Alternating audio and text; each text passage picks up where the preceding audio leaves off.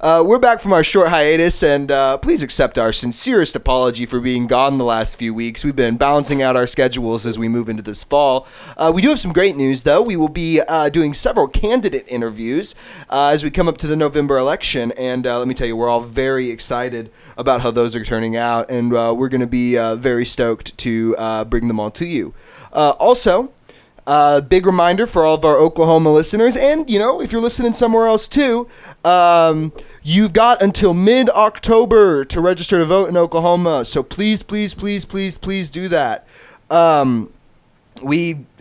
Oklahoma is a lot bluer, you know, than people imagine. Not that I'm supporting straight across the line Democrats, but there are some really good candidates running in Oklahoma, and we hope to turn you on to some of them and turn you off from maybe people whose last name rhyme with female anatomy parts. Finally, Puerto Rico, Kevin Stitt. Carl. What? How does that rhyme with female anatomy? Tit. Tit. Okay, I was like, where are you going with this? Oh my God. All right. Finally, Puerto Rico was hit by Hurricane Maria just over a year ago. And as we have seen, Dr. President Brain Genius has declared that only 25 people died in Puerto Rico. Obviously, this gaslighting attempt isn't going to get much attention from us because every reputable source, and I am insinuating that the president is not a reputable source, has put the number of deceased just short of 3,000 people. We've talked about this several times, and, you know, all I can do is say it again. This is a really great lesson in how private contracting doesn't work for disaster relief. It's a lesson in how having government agencies hobbled by capitalists, and talking about you, FEMA, aren't capable of responding to disasters quickly and efficiently. It's also a lesson in how colonialism works, since Puerto Rico can't govern themselves or provide this relief for themselves because Washington has to be involved at every stage. And it's a lesson in racism still present in this country, since politicians get to decide who gets relief from these natural disasters and who can't. And finally, for Trump's wonderful aspect of this, it's just obviously a lesson in gaslighting. He's just, obviously lying. There's stories and stories and stories and stories and stories of how what he's saying isn't true, and he continues to say it, and it's just obstruction of justice for those who were killed by the negligence of the government. And that's what this was. I'm just waiting. I'm like really excited for the time when Trump is going to come out and be like, George W. Bush, terrible, bad, disaster relief, terrible. He already does that. 1,800 people died. Only 1,800. We got 3,000. We did so much better. We got the numbers up. We did great. Okay, fair. He is confused by numbers.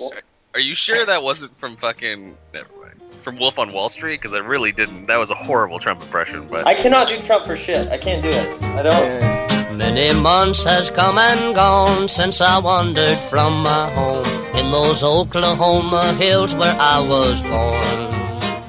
Many a page of life has turned, many a lesson I have learned. Well, I feel like in those hills I still belong. Way down yonder in the Indian Nation, I ride my pony on the reservation in those Oklahoma hills where I was born. Now way down yonder in the Indian Nation, the cowboy's life is my occupation in those Oklahoma hills where I was born. I'm Adam Burnett, and this week we have Parker Nelson and Carl Roberts on the show, and Parker gets first billing because I like him more. And this is Red Star Over Oklahoma. We are a small political and news podcast broadcasting about left Oklahoma. This week we're going to be discussing some things John Bolton said at a meeting of the Federalist Society, along with what his policies really mean for the greater world, along with a little reminiscing. We're going to do a little millennial nostalgia and think about that time that Lehman Brothers collapsed and we almost dissolved the entire country. In Oklahoma news, we're going to be discussing the corporation commissioner race and the gubernatorial race before finally getting on to I'm going to say it so that we have a trigger warning up top, slightly controversial Tulsa Beacon article. Yeah, just slightly. before Just moving. a little bit. I mean, if you've heard any episode with a Tulsa Beacon article, I'm pretty sure you can expect what's coming. Yeah. It's still pretty great though. I mean, Yeah, not good, not morally right, but like it's still like amazing that in 2018, someone is publishing something that could have been published like in 1962. But you know, it's good that we haven't moved on. Before, of course, going to socialist events for the week in Oklahoma. So let's jump right in.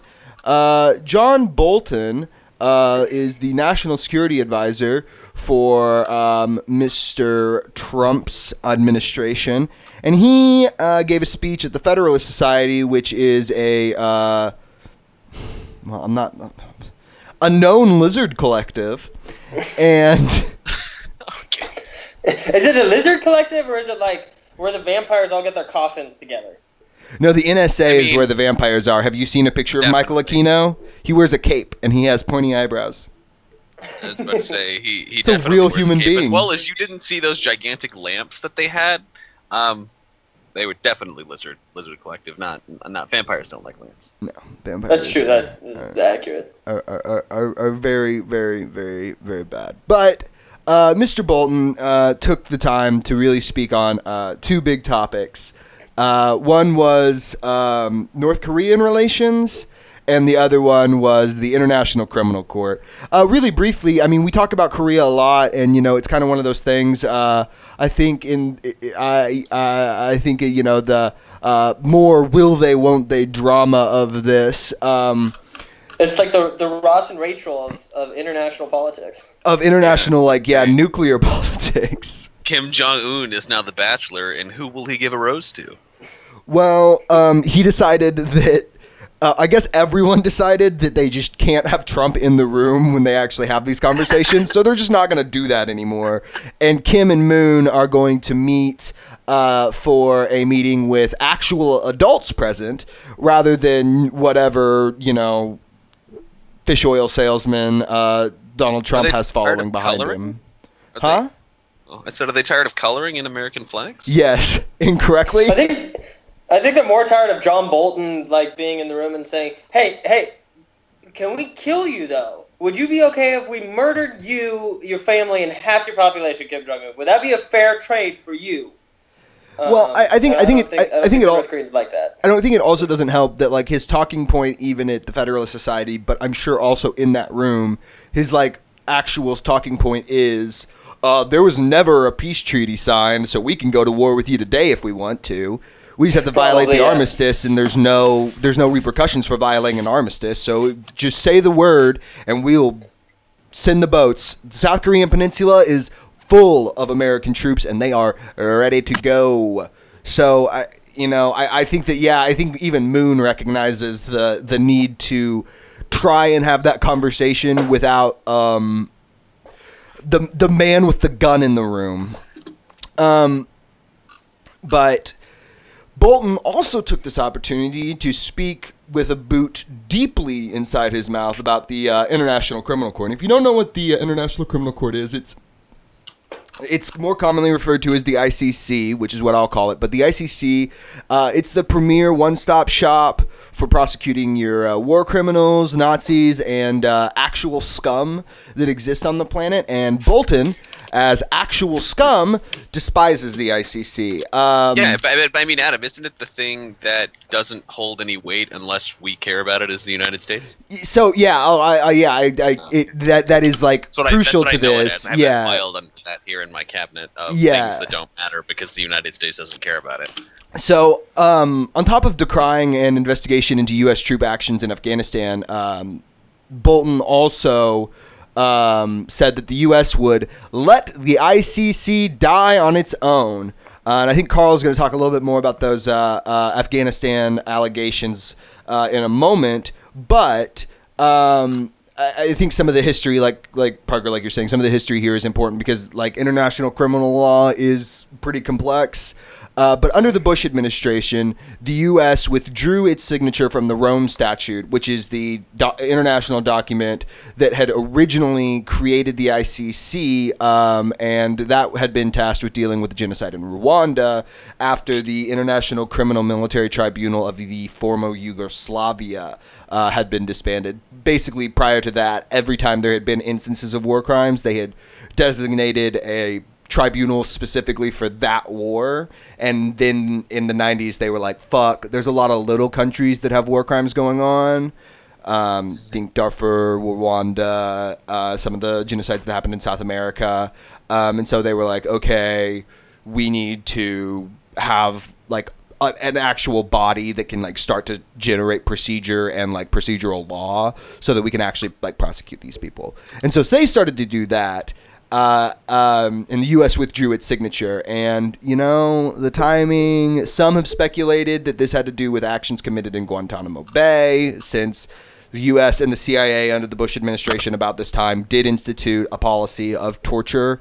Patriot Act. That's a Patriot fact. Act. It's just a Patriot fact. And you Act. can be upset with me, but go look it up, because that was the policy of the CIA, and that was what was going on in Guantanamo Bay. The argument has always been from the conservative war hawks that, you know, having a international body that can, you know, subpoena and pull in troops and you know, national sovereign or national citizens that they don't have any national jurisdiction over is on its face like unjust. But that doesn't really make any sense when you're having international wars. You would need an international body to enforce laws, since like you're dealing with international affairs. So Especially when you want to do everything that you want to do, and you're calling it against things like national security, and it's like, bruh.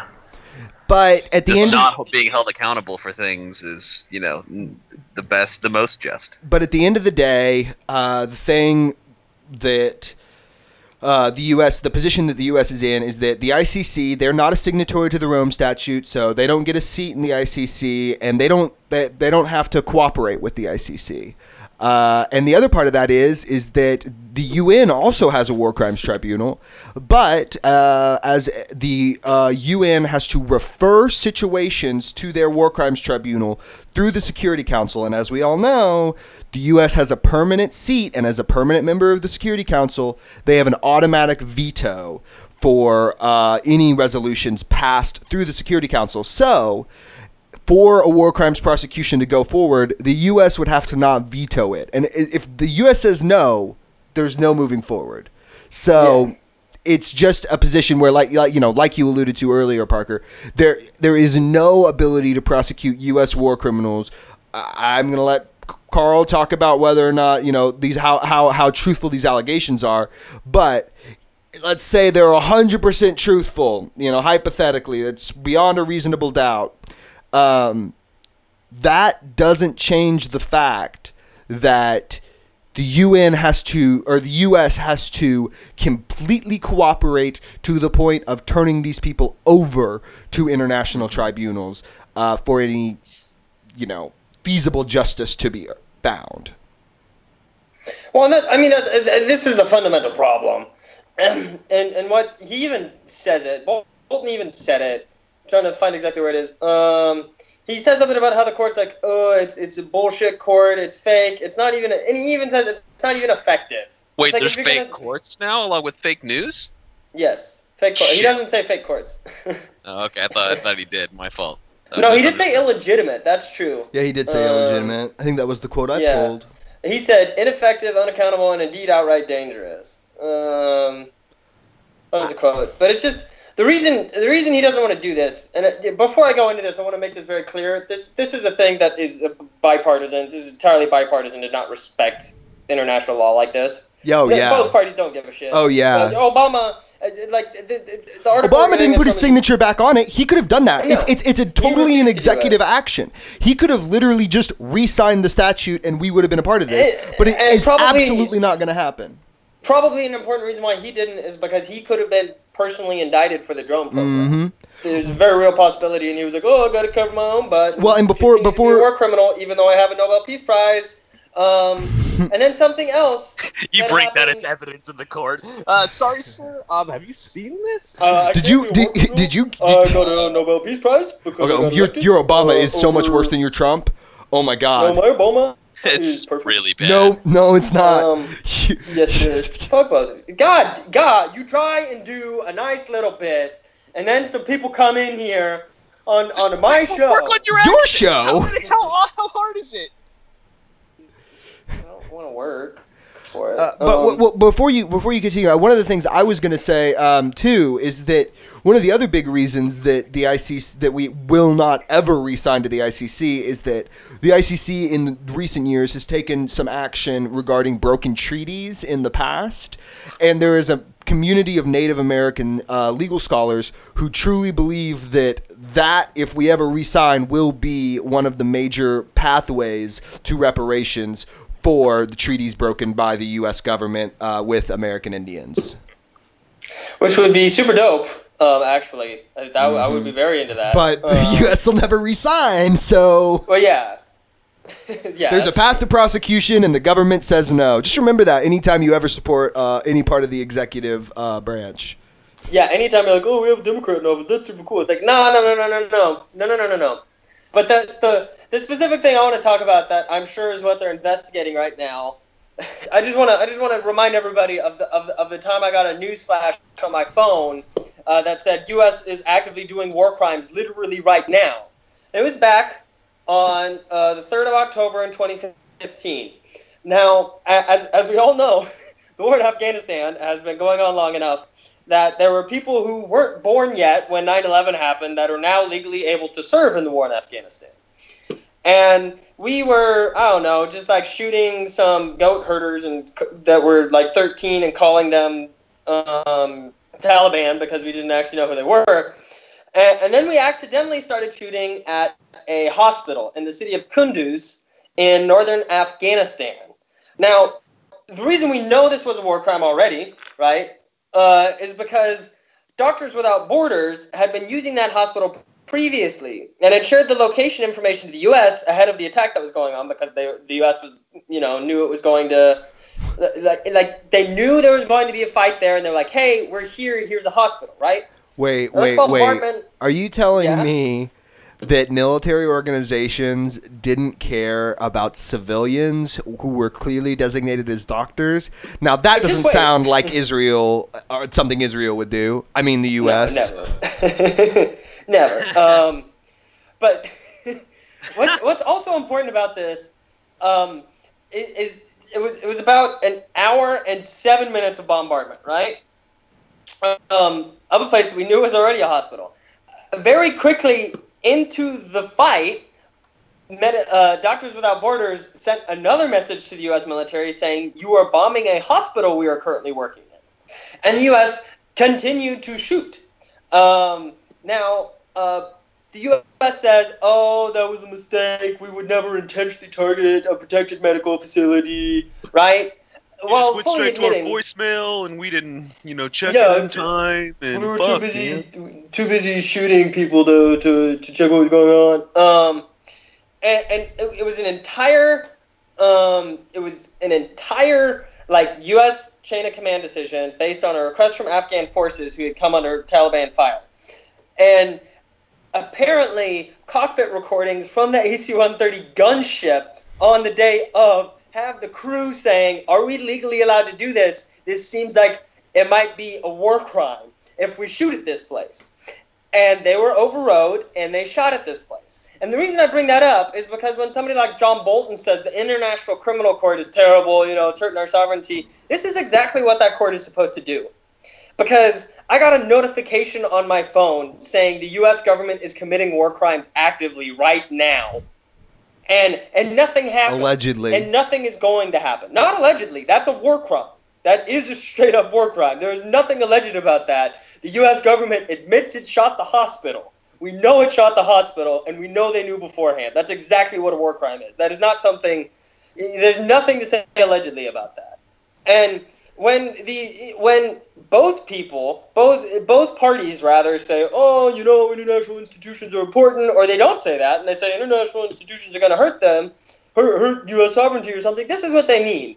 They mean that the U.S. should be able to bomb hospitals without any punishment. That's what they're referring to, and it's just so visceral for me to think about. One of my big things is because I'm a major student of war history and legal, like the legal analysis of war, and like when you really push these people, like their argument is essentially that our oversight is enough.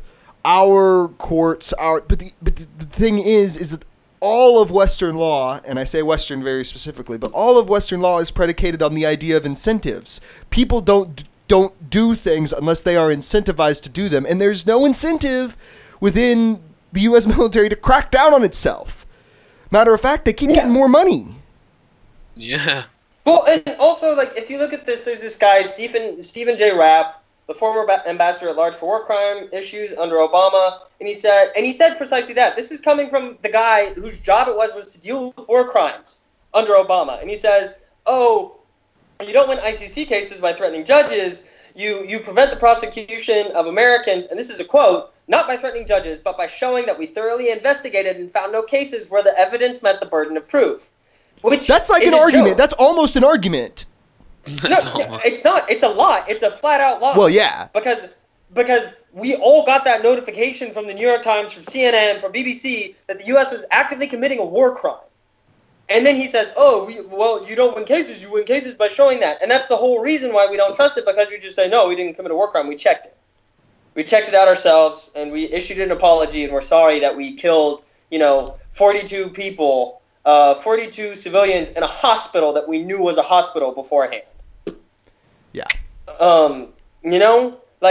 This is the thing. Committing war crimes is a very bipartisan issue in the United States. Yeah. Both parties don't want to be held accountable for the things they do to support Boeing and Blackwater and all of your assorted oil industry and gun manufacturers throughout the land. They don't care whose lives they have to put on the line to do so. But speaking of people who didn't give a shit about anyone but themselves, you want to do some reminiscing, Carl? A little nostalgia? Remember how we all got here? Nostalgia. Definitely not nostalgia. I got kind of nostalgia. Call J.G. Wentworth, 877 cash now. That was sang all throughout my office for some reason on Friday, and I think it's pretty appropriate. Yeah, it kind of is appropriate. I think what is even more appropriate is my hatred for the Wells Fargo commercials that are like, we are sorry. We didn't mean to lose all your data and your money, but we did. But you should give us a second chance, because in 1862, one of our guys There's a story we're telling about a banker who might have worked for us. We're not going to provide any citations or proof or anything, but we're going to say a year so you feel like it's a real story, when actually it's an advertisement. See, it's almost the season for, what is it? Fucking BC Clark's anniversary sale. BC Clark's anniversary sale. Thank you, listeners. Sorry, we'll move on to the actual story. Yeah, what I wanted to talk about is just because I've come across a bunch of articles in the past few days, the last 2 weeks, about the next financial crisis that's going to be happening sometime soon. And the other reason I wanted to talk about this is because yesterday, we're recording this on Saturday the 16th, yesterday, September 15th, was 10 years since Lehman Brothers collapsed. What? What are you looking at? Oh, it's Sunday. Oh, yeah. Crap. Shit. That's it's a problem we've been having with getting our schedules right. I don't know days. But it's been 10 years since, it depends on when you mark it, but it's been 10 years since the financial crisis. And I just kind of wanted to talk about that because I know for me, it was kind of a slow burn, but that's what really got me kind of woke, if you will, to issues of political economy. Because I remember so clearly, like, being in 8th grade. No, I guess I was in high school then, wasn't it? Yeah, I was in high school then.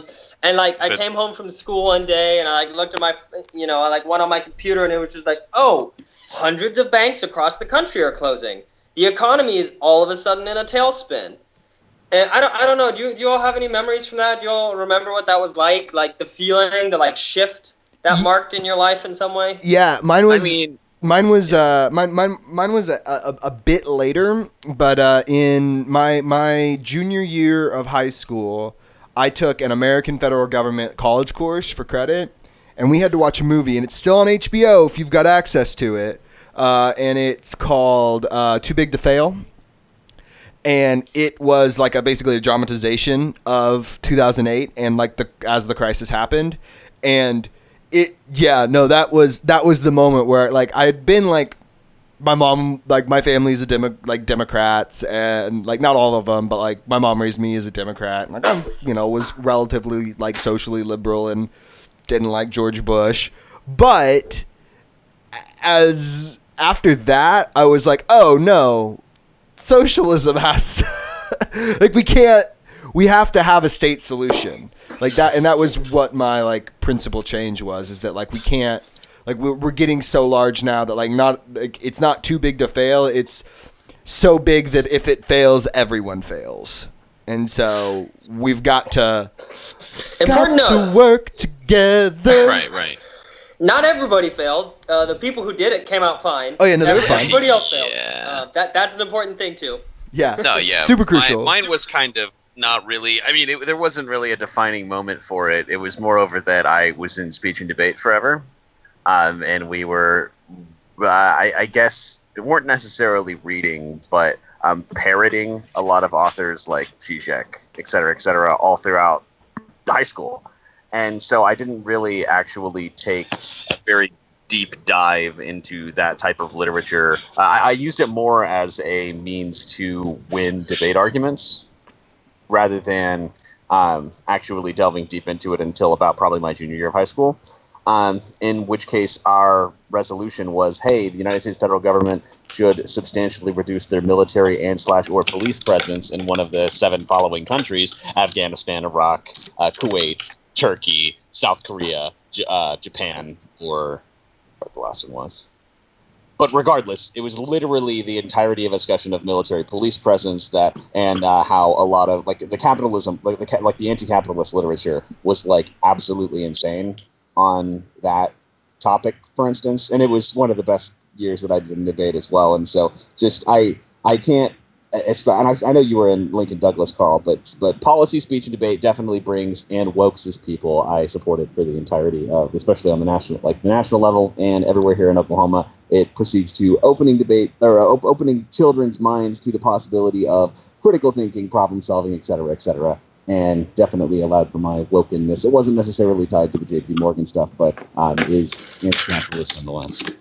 See, I find it really interesting that you have that debate connection, and it wasn't, like, directly tied, because it was actually, for me, like, pretty heavily tied. We didn't have any, like, specific stuff about that, because it was LD instead of we constantly CS. had, like, spending disads, like, oh, you spend so much money, there's a bright line, you know what I mean, where the government can collapse, or et cetera, those types of things. But it wasn't actually tied to, I mean, we had, like, a bunch of, like, literature and associated with the Fed, you know what I mean, and it's, like, with interest rates, consumer confidence, and those types of things. So we were very familiar with, like, the inner workings of the economy and a lot of the gauges to which, like, society is performing well and / poorly when it comes to economic standards. But necessarily, like, hey, like having these sort of general depictions of, and especially, like, the dehumanizing properties of capitalism, you know what I mean, like a lot of the really, like, I don't want to just say, like, physical ramifications, but actual, like,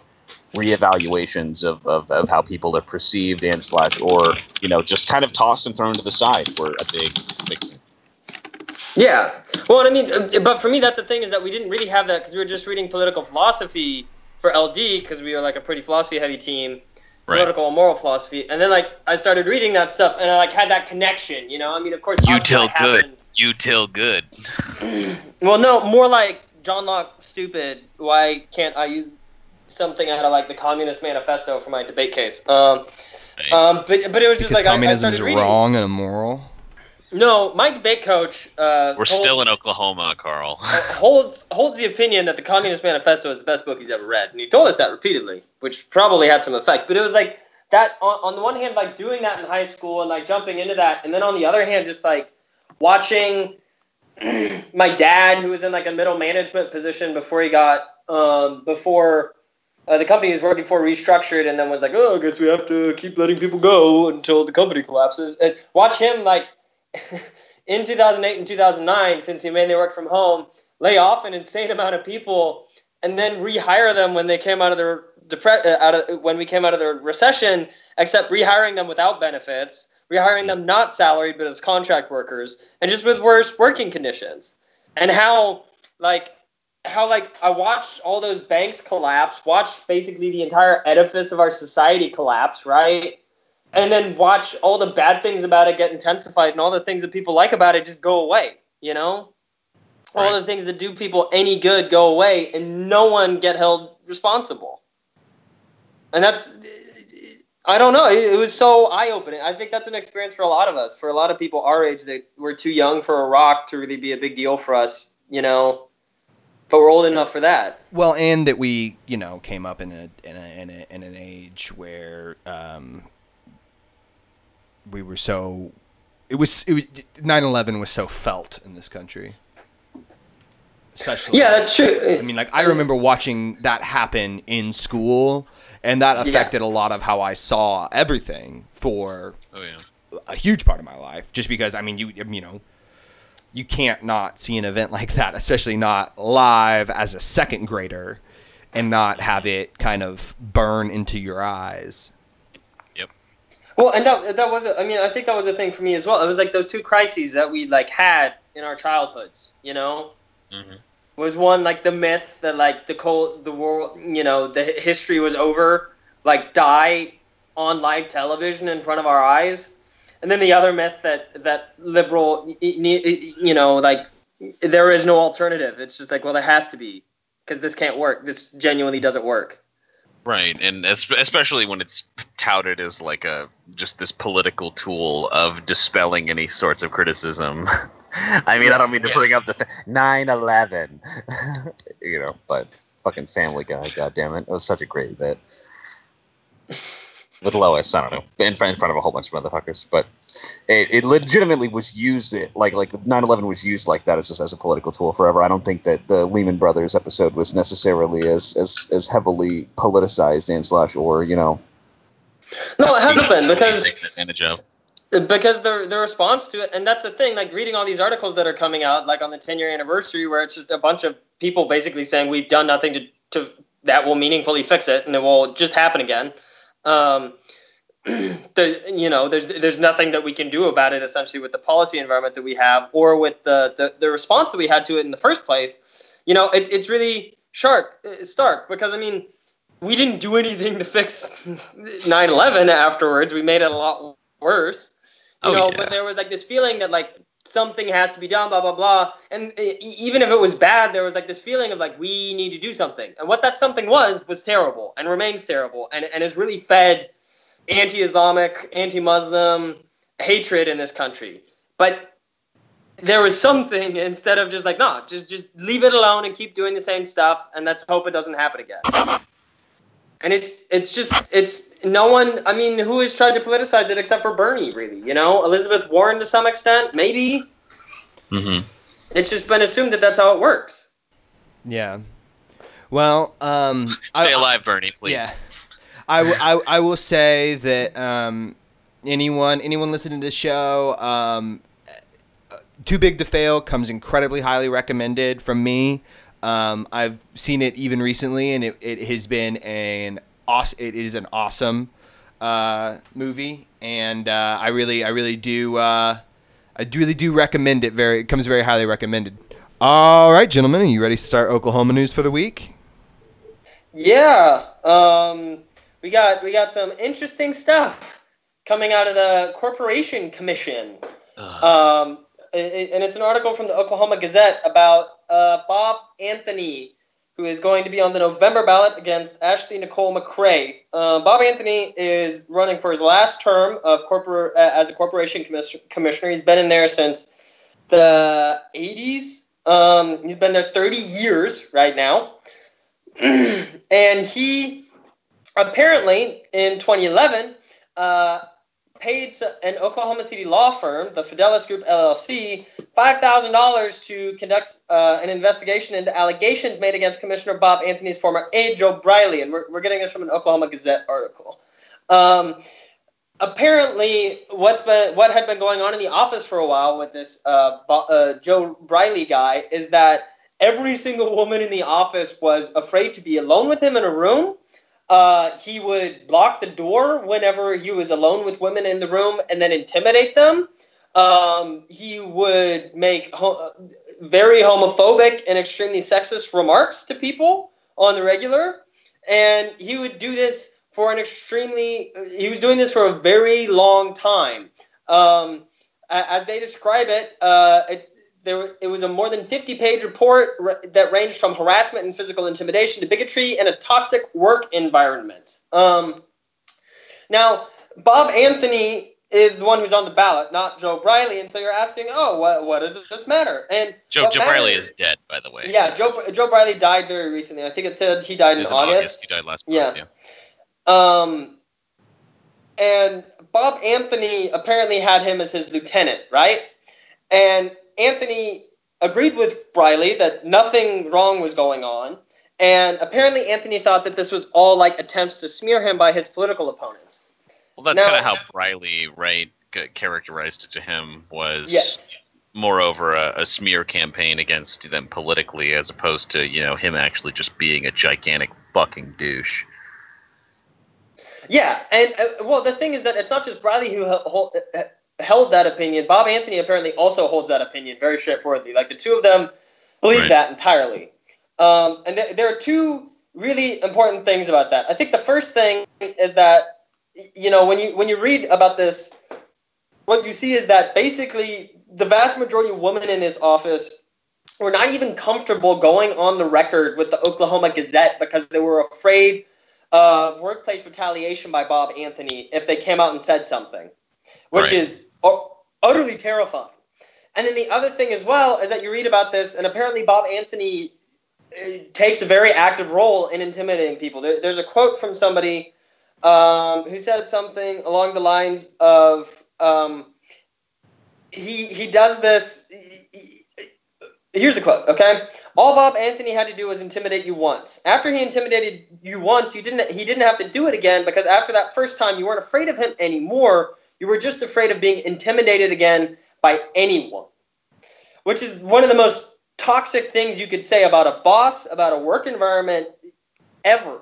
And that makes it sound like that not only did Bob Anthony think that the vast majority of women in his office feeling uncomfortable around his lieutenant was wrong, but that Bob Anthony probably supported doing things that are 100% sexual harassment, like locking somebody in a room and telling them they can't leave until they behave a certain way, right? Mm-hmm. Kind of the nail in the coffin for me here is this other story about Briley, told by an employee who actually came out and said her name, which was this Miss Fendrich. She said that Briley and Anthony used scare tactics against her, and then when she was diagnosed with bladder cancer, her supervisor, which was somebody other than Briley and Anthony, said she could work from home, and apparently Mr. Briley called her repeatedly and asked when she was going back to work, and on the day she got diagnosed with cancer, told her to come back to the office like after going to the doctors and getting the cancer diagnosis, which is one of the most, like, this is such a damning description of how Bob Anthony behaves, of who Bob Anthony is and what he's been doing at the Corporation Commission. And I want to say that because already going into this, hopefully we'll get to interview her. We'll see. But Ashley Nicole McRae is a really cool candidate. I like her a lot. I think she's really great. And so you have right now this old man who is using sexual harassment to keep the office place he wanted against, a young absentee Shawnee woman who's like running on, we should not just use the corporation commission to help oil companies make money. And it's just it's this shocking kind of story that comes out before an election and should really end it. And so I want everybody who listens to this to talk to everybody about voting in this election and to do what you can to get this guy who uses sexual harassment in a government office place to get what he wants, to get him out of office. Harasses cancer victims. Yeah, harasses cancer victims. If that's not something that should put a nail in somebody's not just political career but entire career, like I don't think anybody should be homeless, but somebody who is harassing cancer victims on the day they get a diagnosis should get thrown in a goddamn lake. That is disgusting. Just for a nice behavior. swim, though, right? No, they should not be able to swim. What, you concrete put concrete flippers? on their feet. Yeah.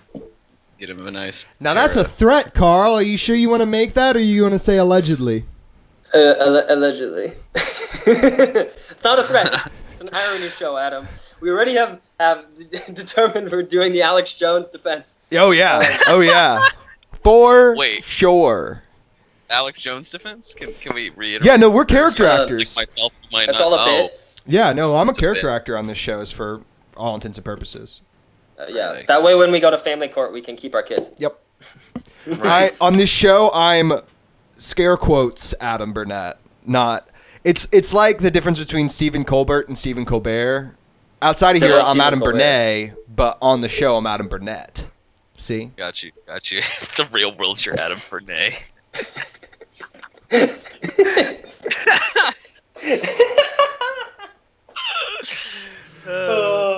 You guys want to move on to the next Oklahoma story?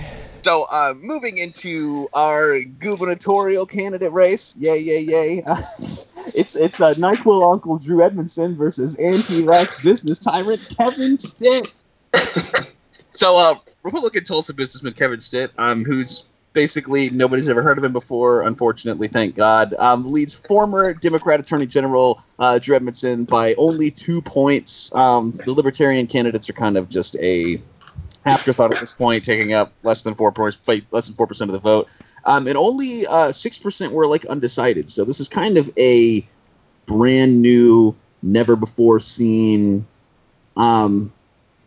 accompaniment in Oklahoma politics, because most of the time, either side, especially the Republican side, has to pull more of the conservative Democrats in to win the gubernatorial candidate race. Right? This is one of the only times in history where we've ever seen the large majority of Republicans voting for the Republican candidate and a large majority of Democrats voting for the Democratic candidate. And this obviously can't be 100% validated until post-election, where we can see where we can sort of see these types of numbers come into play. But anyway, they talk about the polls stand at which I thought was pretty great. The actual question, it says, if the November general election for government was today and you were standing in the voting booth right now, for whom would you vote?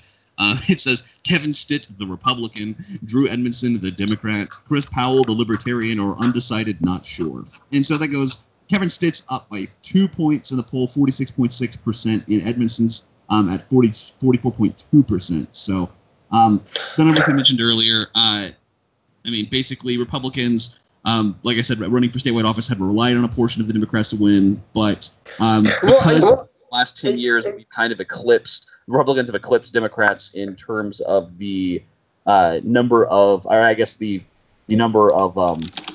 voter registration, right? Statewide.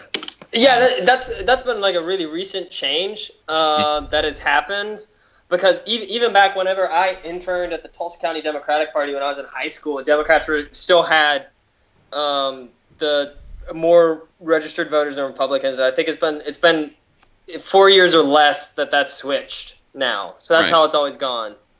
It's been a red surge. We were talking about the blue wave, but it really... A red tide. Indeed.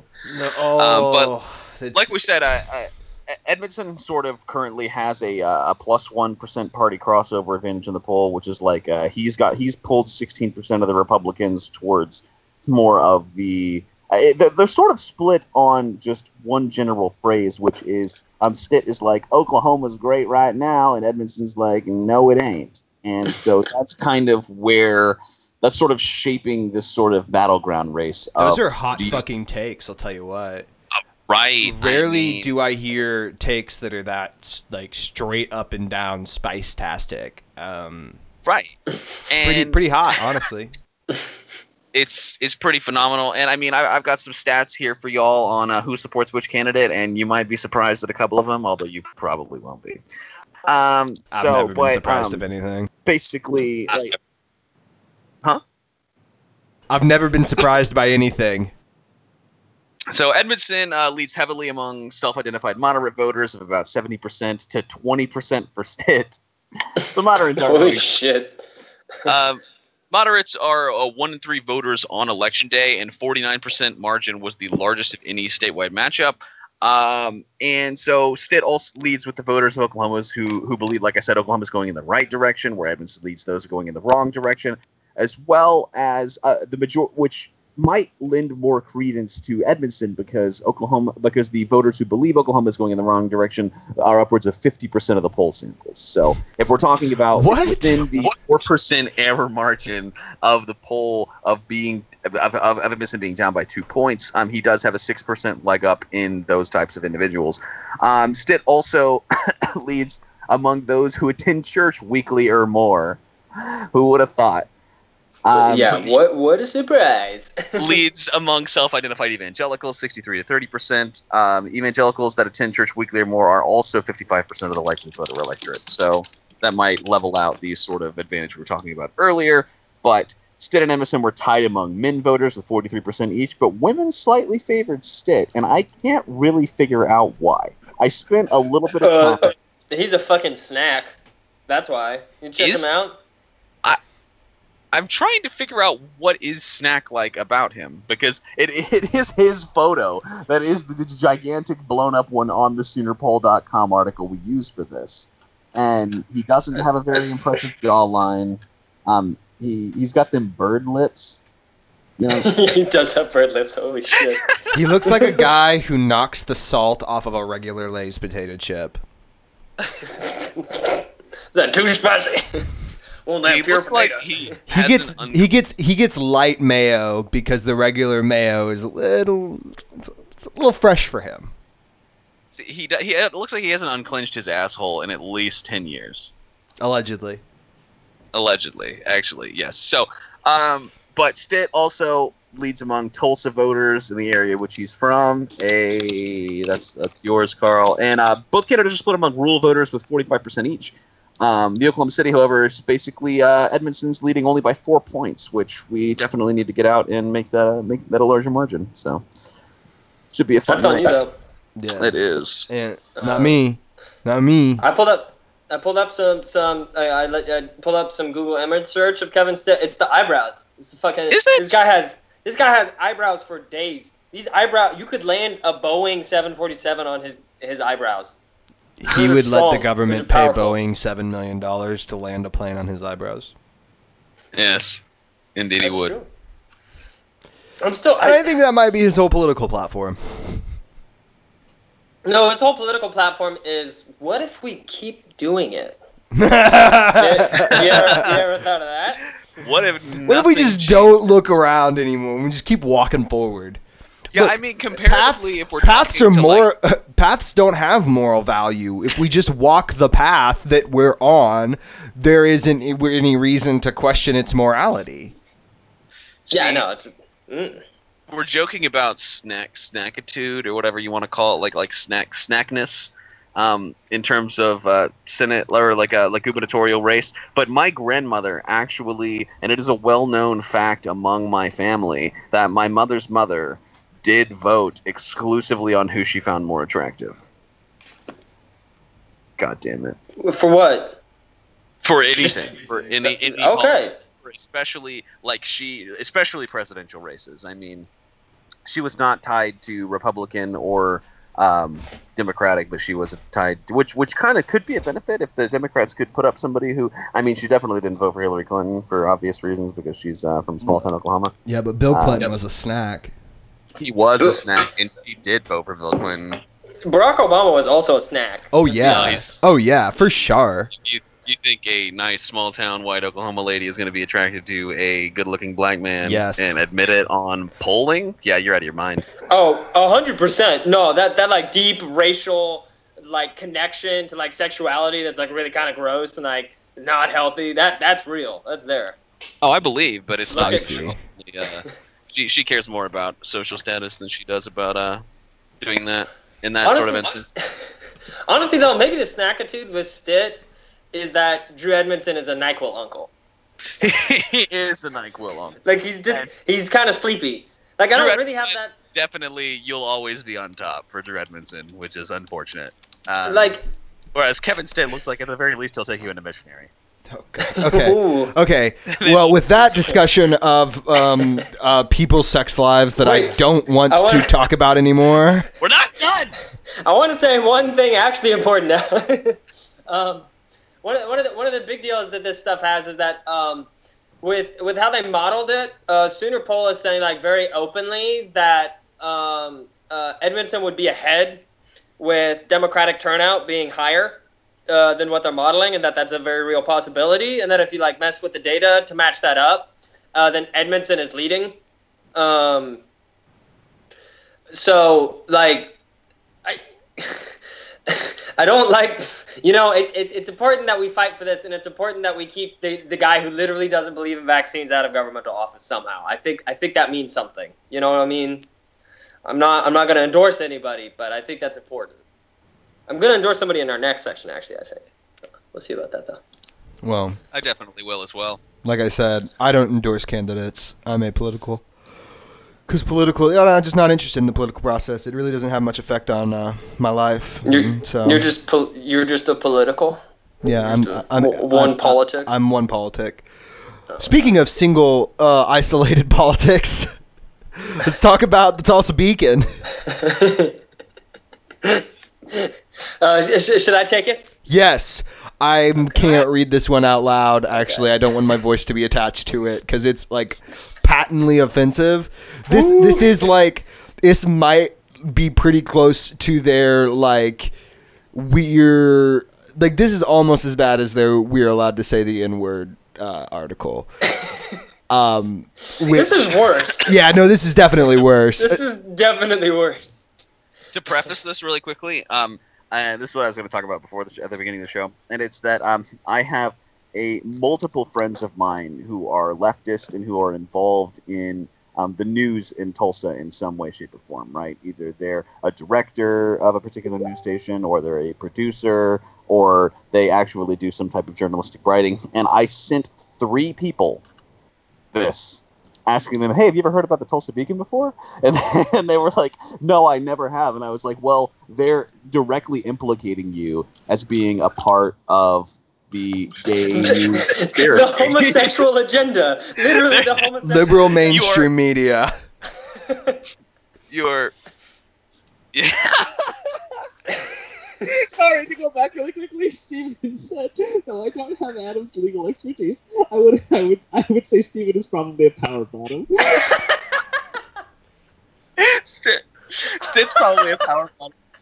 Okay, I'm just sorry. That's why he's such a snack, though, you know? Yeah, exactly. He Sorry, doesn't last want week to couldn't be on the show, but that is his one contribution for today. But yes, they all kind of died laughing at that sort of at that allegation. But I totally now believe, after reading this Tulsa Beacon article, in control of the news. Well, let's get to reading it, huh? The title kind of says it all. It's published September 6th of the year of our Lord, 2018. It's an editorial, and the title is just Homosexual Judicial Candidate. So, we're in for a good one. You didn't say it correctly, and I'm only going to say it this way once, but the boy, homosexual is how you say that, Carl. Judicial.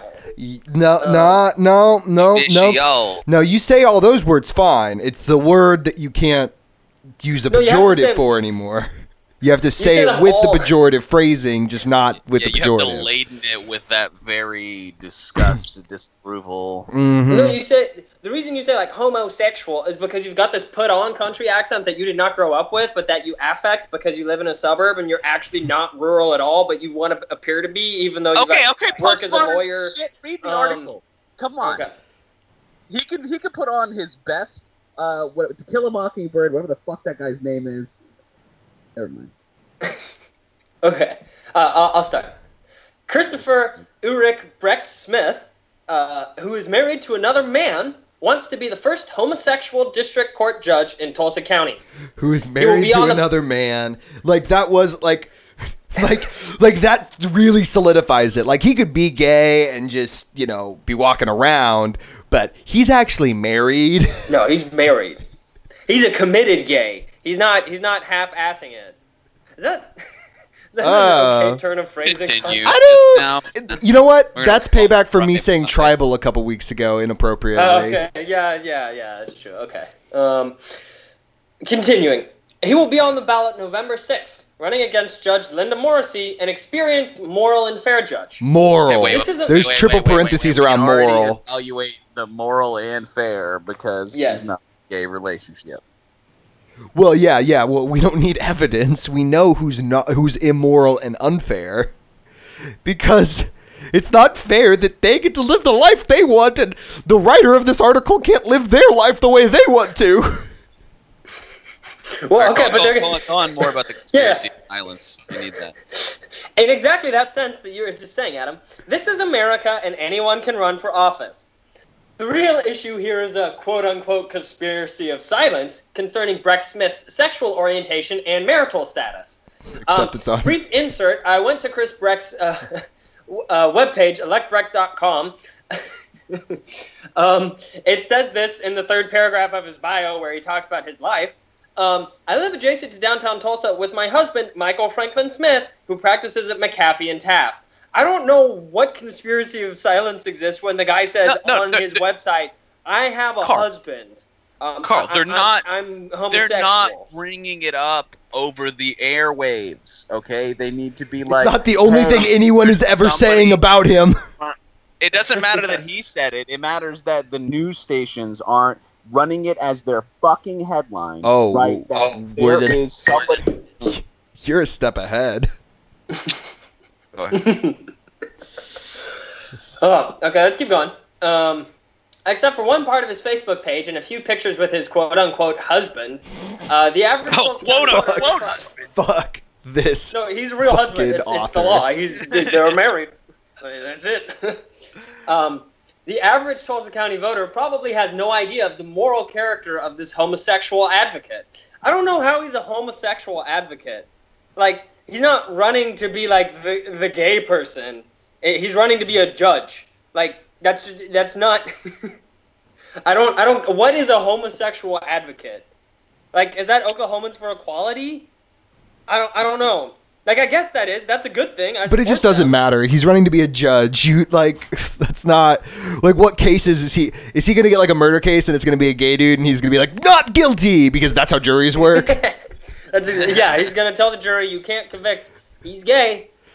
He's going to let gay people just embezzle all the state's money. What does he think is going to... I mean, we're just guising this all. We're talking about good business decisions and Lehman Brothers, So I don't. Can we take a second to evaluate that? No. Oh, okay, no. All right, keep going. That's how they want it.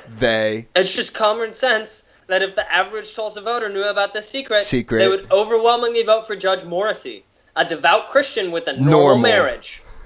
Yeah, normal. No, a gay marriage is also fuck you. It's a normal marriage. Also, no, they wouldn't. The average Tulsa voter would be like, I don't give a shit. I don't vote. Yeah.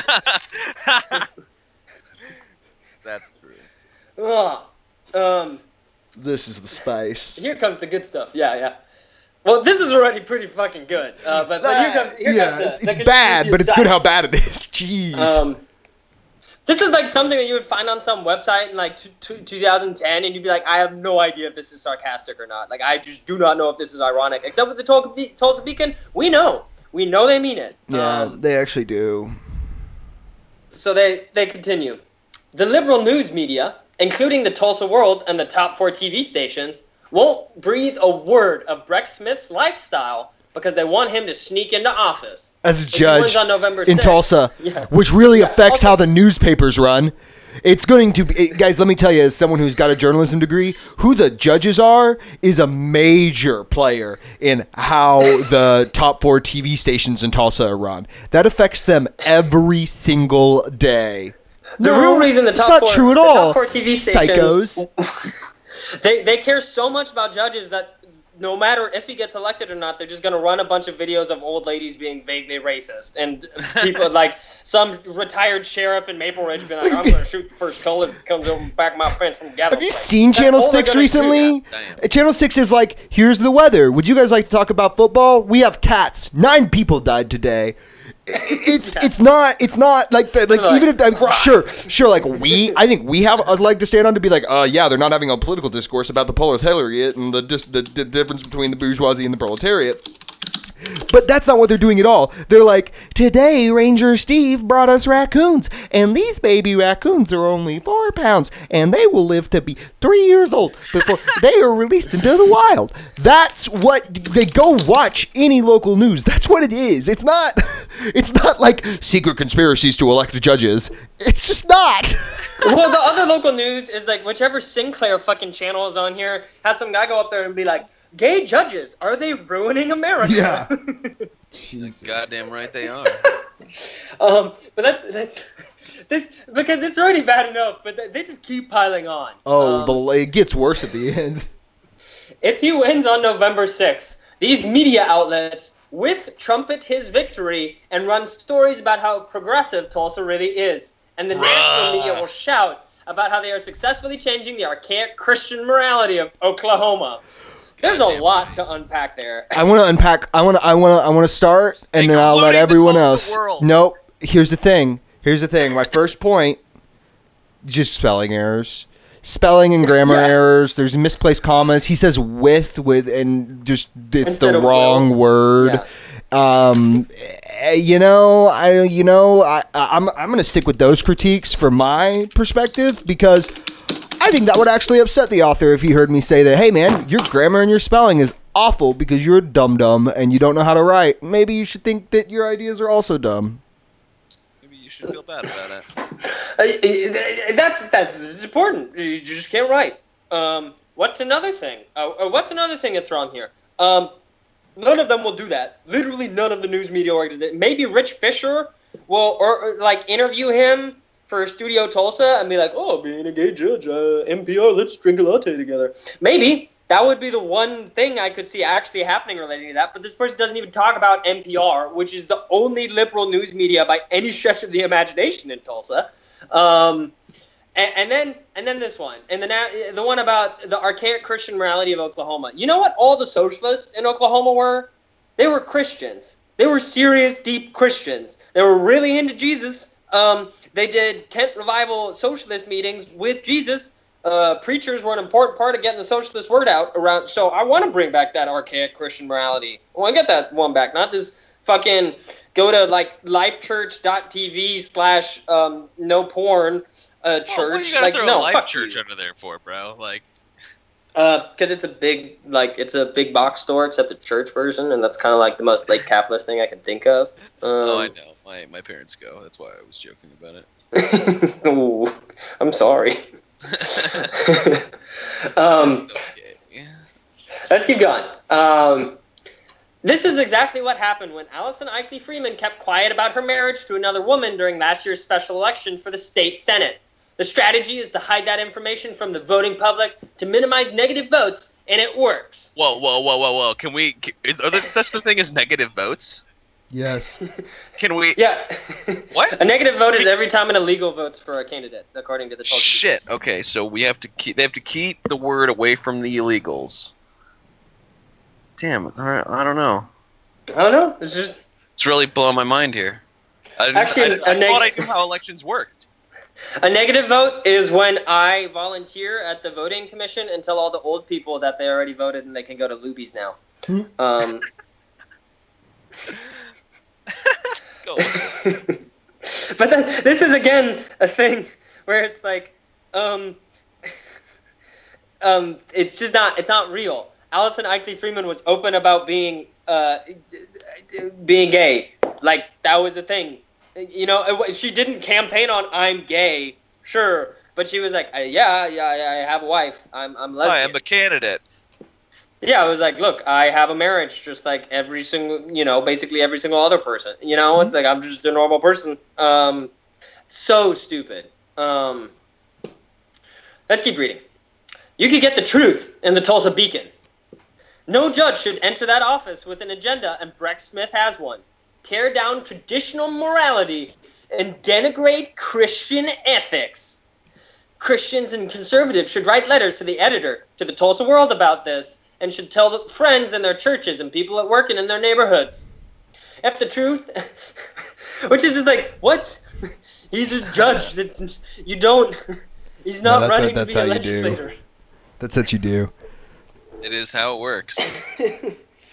So stupid. And then there's like Christians and conservatives should write letters to the editor and like all this stuff, like tell your friends in their churches. Like, what the fuck? Fuck you. But then these last two lines are really, really good. I really like these. If the truth about Breck Smith is known to all the voters and he gets elected, it is a genuine sign of our moral slide. If the voters find the truth and Judge Morrissey wins in a landslide, then good triumphs over evil. Like, I have never been that excited for a slide in my life. You know what I mean? Just to piss off the Tulsa Beat. I don't give a shit about this judge. I don't care.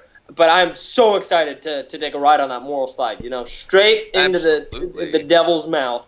Fuck that fucking author, whoever that person is. I'm pissed. The coward doesn't even put their name on it. Yeah, of course not, because they would be... Tell us about socialist events and let's get the people out of here. Yeah, okay. We got some events. On Sunday, September 23rd, there will be the grand opening of an info shop at Bound for Glory Books in Tulsa from 6:30 to 9:30 p.m. and it's being done in participation with the Red Scare Collective. Some stuff far out in the future on October 6th. The Solidarity Through Food Kitchen is having a community cleanup and cookout. They're also going to be putting some food up at the grand opening of the info shop. Bound for Glory Books is really cool. I like it. And looks like it's going to be really cool for everybody. So let's all go to that if we can. That's what we got this week. As always, you can check us out at Twitter at Red Star Over OK. Our subreddit is Red Star Over Oklahoma. You can listen on SoundCloud and iTunes. Questions, comments, complaints, concerns, you can shoot them over to redstaroverok@gmail.com. Hey guys, thanks for listening to this week, and as always, rate and review on iTunes. Thank you so much. See you later. Bye. Bye. See ya.